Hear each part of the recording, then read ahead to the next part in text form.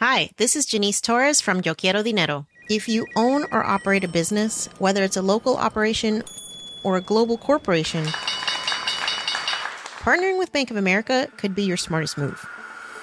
By teaming with Bank of America, you'll enjoy exclusive digital tools, award-winning insights, and business solutions so powerful, you'll make every move matter. Position your business to capitalize on opportunity in a moment's notice. Visit bankofamerica.com/bankingforbusiness to learn more. What would you like the power to do? Bank of America N.A., copyright 2024.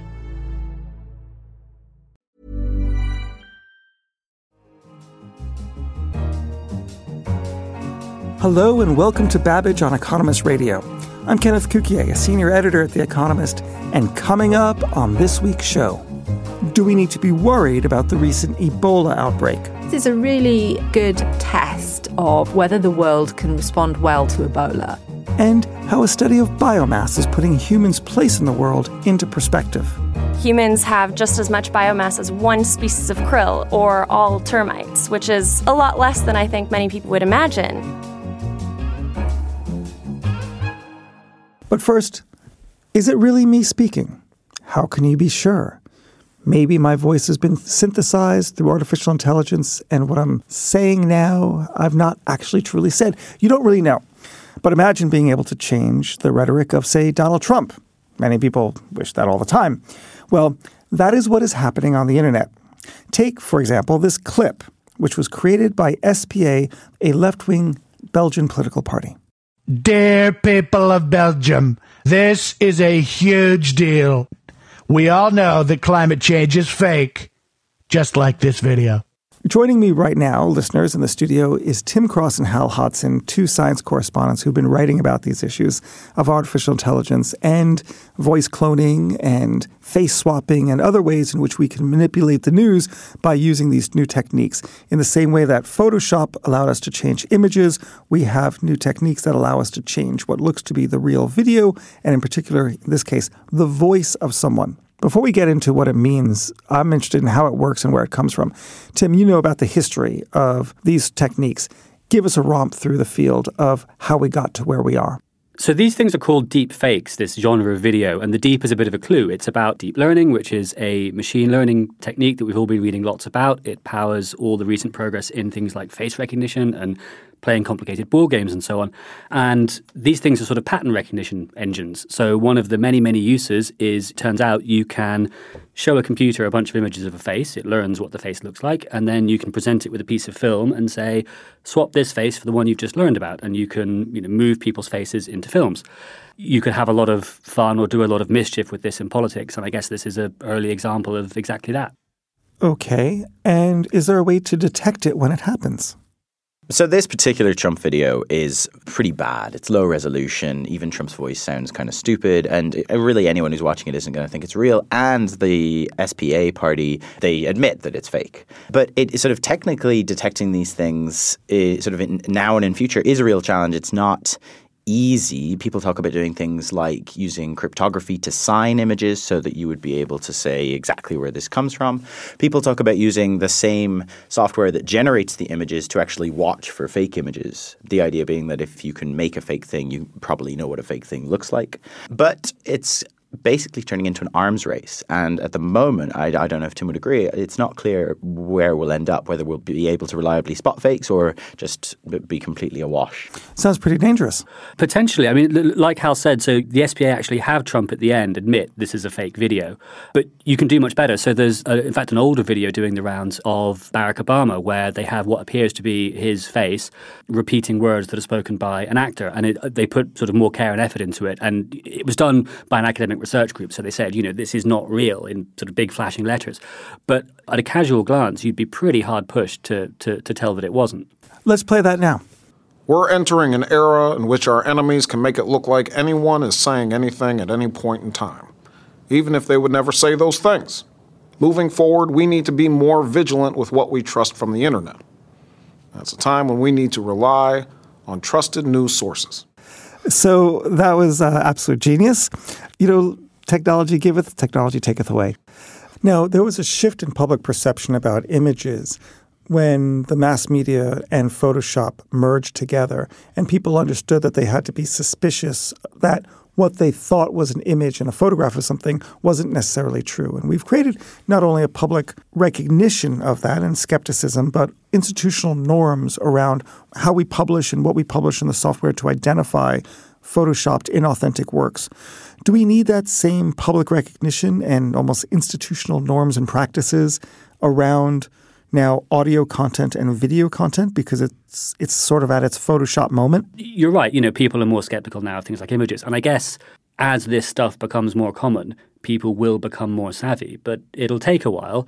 And I think what's interesting when you look at some of the things that, say, Russia's alleged to have done, or you look at like sort of propaganda techniques, it almost kind of doesn't matter whether you can tell these things from the truth or not. Part of what you want to do is just sowing doubt and making people wonder, and you're just debasing the whole idea of sort of truth in general. For some people, that's a valuable thing. And I think the other point is that, yes, institutions can build norms and adapt to this kind of stuff, but most of the internet is institutional. It doesn't really have institutions. And until places like Twitter and Facebook, the networks where everybody's on, start to think of themselves in this way and start to adopt these norms, then we're going to have a real problem. Like one of the things we were talking about is that in a way, this completely low to zero cost media production, doesn't it kind of bring us back to, you could call it like the parochial internet or something, where 98% of people are just awash with garbage and there are no gatekeepers. And then 2% of people, they seek out a gatekeeper and the gatekeeper still does their normal function and maybe even their value goes up. But for most people, it's going to be very hard to tell truth from lies and probably they won't even care, just like they never did. That's very depressing, Hal. Tim, please bring in some optimism. I'm going to double down actually and say if you want to get really depressing. So the mass media gets a lot of criticism, but one thing maybe it did do was give people and societies a sort of general ground truth on which everyone could kind of agree.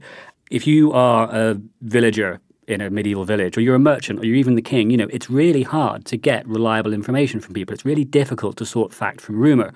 And the most depressing take on this is that this idea of a sort of reality we all agree on, or a world in which truth is reasonably easily available and you're protected from falsehoods. Maybe that was just a historical blip. I think we should be a little harder on the gatekeepers, though, because saying the gatekeepers just provided truth de facto is probably rubbish. Probably it was warped in all kinds of ways. But even if you have a crap version of shared reality, at least it's a shared reality, whereas what we're moving into is no version of shared reality. Well, and I think this actually, to now bring it back to be a little bit more optimistic, this maybe is how you get there. Because you're right, the media didn't always do the job that they like to think they did.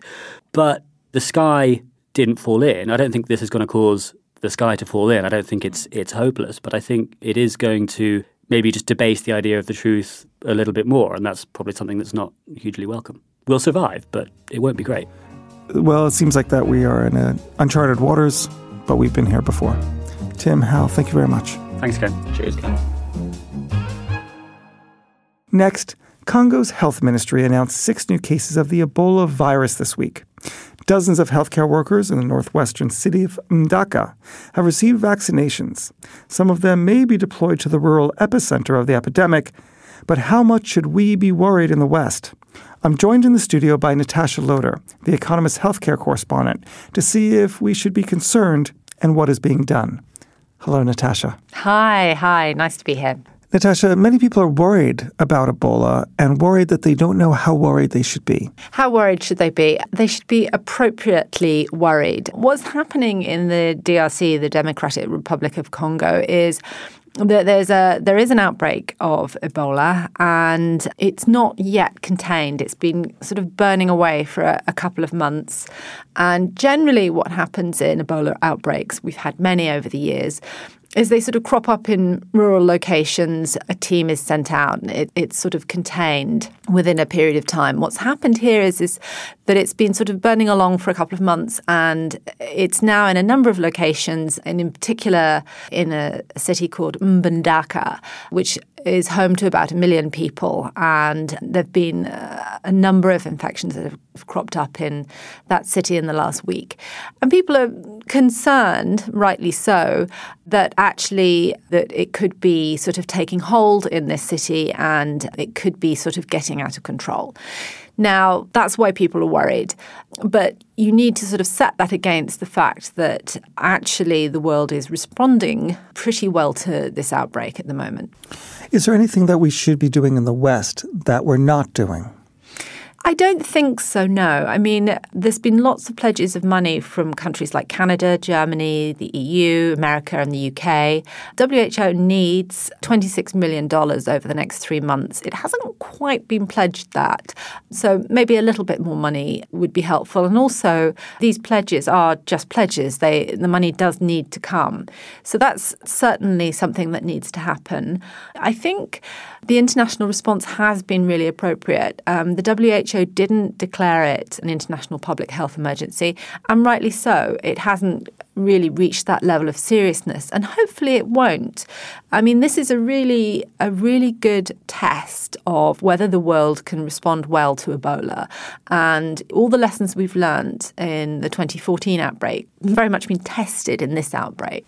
One of the issues in the previous outbreak that was controversial was that although we could track the disease through the proxy of mobile phone usage and just simply tracking where people are to know what routes they were taking, what network hubs they were using as they were going from one place to another, to get a sense of where the outbreak might appear next for our models.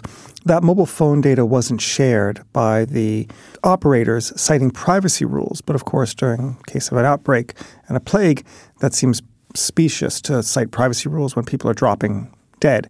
Do you have any sense that there's a better sense of how data can be brought to bear to staunch the outbreak of Ebola? It's one of the lessons that we learn in every outbreak is that there's a sort of great priority in sharing data, and that happens to a greater or lesser degree depending on which organizations and people you're talking about. I mean, even in science, you get situations where scientists might do some work perhaps on a particular strain of vaccine or on the genetics, and other scientists will complain that they're not getting access to this data. And that's just something that happens. It's human nature in a way. I do think in the 2014 outbreak, certainly data may have been an element of the response, but we can't get away from the fact that, at the moment, the grunt work, the real basic work of containing this outbreak is to do with very basic things. It's to do with communicating well with the population about how to keep themselves safe. It's to do with contact tracing, getting people into the field who can trace the people who've had contact with Ebola victims or patients rather, and then it will be about deploying vaccine to the right people. And these are all very kind of basic health responses, all the kind of whizzy data and tech really is not going to be crucial in an outbreak of this size at this stage, I don't think. Natasha, thank you very much. Thank you. What are your thoughts on the Ebola outbreak or on the dangers of fake video? Tell us in an email or send them to radio@economist.com or on Twitter @economistradio. And regular listeners know that we like to give away one free copy of a book on Babbage each week. And this week I have a very special one. It's called Prediction Machines, The Simple Economics of Artificial Intelligence, written by R.J. Argawal, Joshua Gans, and Avi Goldfarb, and published by the Harvard Business School Press. In order to get the book, and I will be sending out just one book to one lucky listener, I would like to know the answer to this question. If we didn't call AI, artificial intelligence, what would we want to call it? I'm looking for words, of course, that don't anthropomorphize the technology. Now, if you say parameter optimization, sounds a little bit boring. So come up with a term that people would like to use, but isn't AI. Finally, billions of years ago, a star began to die. And in the process, it created something new. Around 65,000 billion tons of carbon that would later be incorporated into the nascent planet known as Earth. Today, however, that carbon is still here, but a fair chunk of it makes up the bodies of living beings, and a new study published this week by Yinan Baron and others from the Weizmann Institute of Science provides a comprehensive estimate of how the Earth's carbon stock is distributed among its inhabitants. Joining me in the studio to discuss the study and what we can learn from it is Chiara Eisner, who wrote about it for this week's issue. Hello, Chiara. Hi. So last week you told us about how carbon was found in Greenland and how it was used to explore our past. Tell us about this study. What did they find? So this study is a comprehensive look at the amount of carbon in the biosphere, specifically in the various taxonomic groups that we have here. So that's animals, bacteria, archaea. And they looked at various things such as the impact of humanity on those numbers and just the numbers in general. So how much carbon is in the plants, how much carbon is in the animals themselves, how much carbon is in the bacteria. Explain to us what biomass is. So biomass is a way for scientists to measure and compare carbon that is sequestered in various places. And specifically, when they're talking about biomass, they're talking about sequestration in animals and in living things. So what are the practical applications of the study?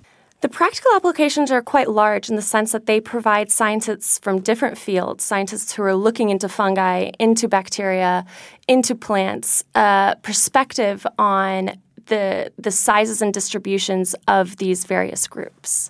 What makes this study quite exceptional is that they did a giant survey of all of this research that had been done independently for decades. And they found a way to kind of compile the information so that they could create these large percentages and this overall look at what is in the biosphere. That's fascinating. And so where do they want to take this research next? So some of the weaknesses in the research is that the technology isn't really good enough to look very accurately at the biomass in the deep subsurface of the Earth. So we know that there are microorganisms in the deep subsurface. We don't know how many there are. And that's something that the study has a big error value in it because we don't know that to a high degree of accuracy at all. So future research should focus on the amount of biomass in the deep subsurface and should also look at more closely the amount in, for example, the lower layers of the ocean. That's really interesting. So what is the impact of humans on the biosphere?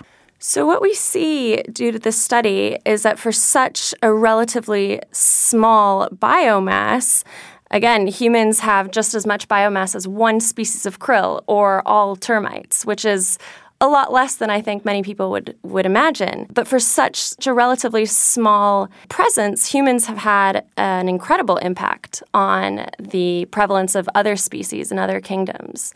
And we see that in the fact that the mass of humans are an order of magnitude higher than all wild animals combined. And this changed drastically. The biomass of humans and livestock far exceed that of any wild animal.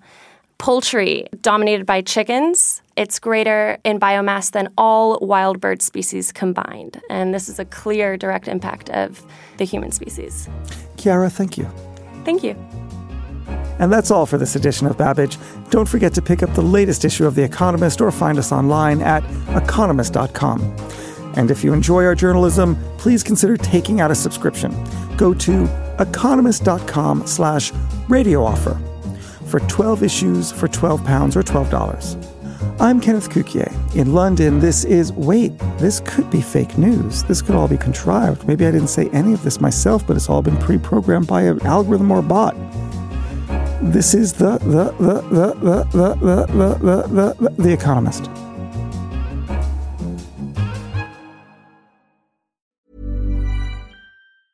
Hi, this is Janice Torres from Yo Quiero Dinero. If you own or operate a business, whether it's a local operation or a global corporation, partnering with Bank of America could be your smartest move. By teaming with Bank of America, you'll enjoy exclusive digital tools, award-winning insights, and business solutions so powerful, you'll make every move matter. Position your business to capitalize on opportunity in a moment's notice. Visit bankofamerica.com/bankingforbusiness to learn more. What would you like the power to do? Bank of America, N.A., copyright 2024.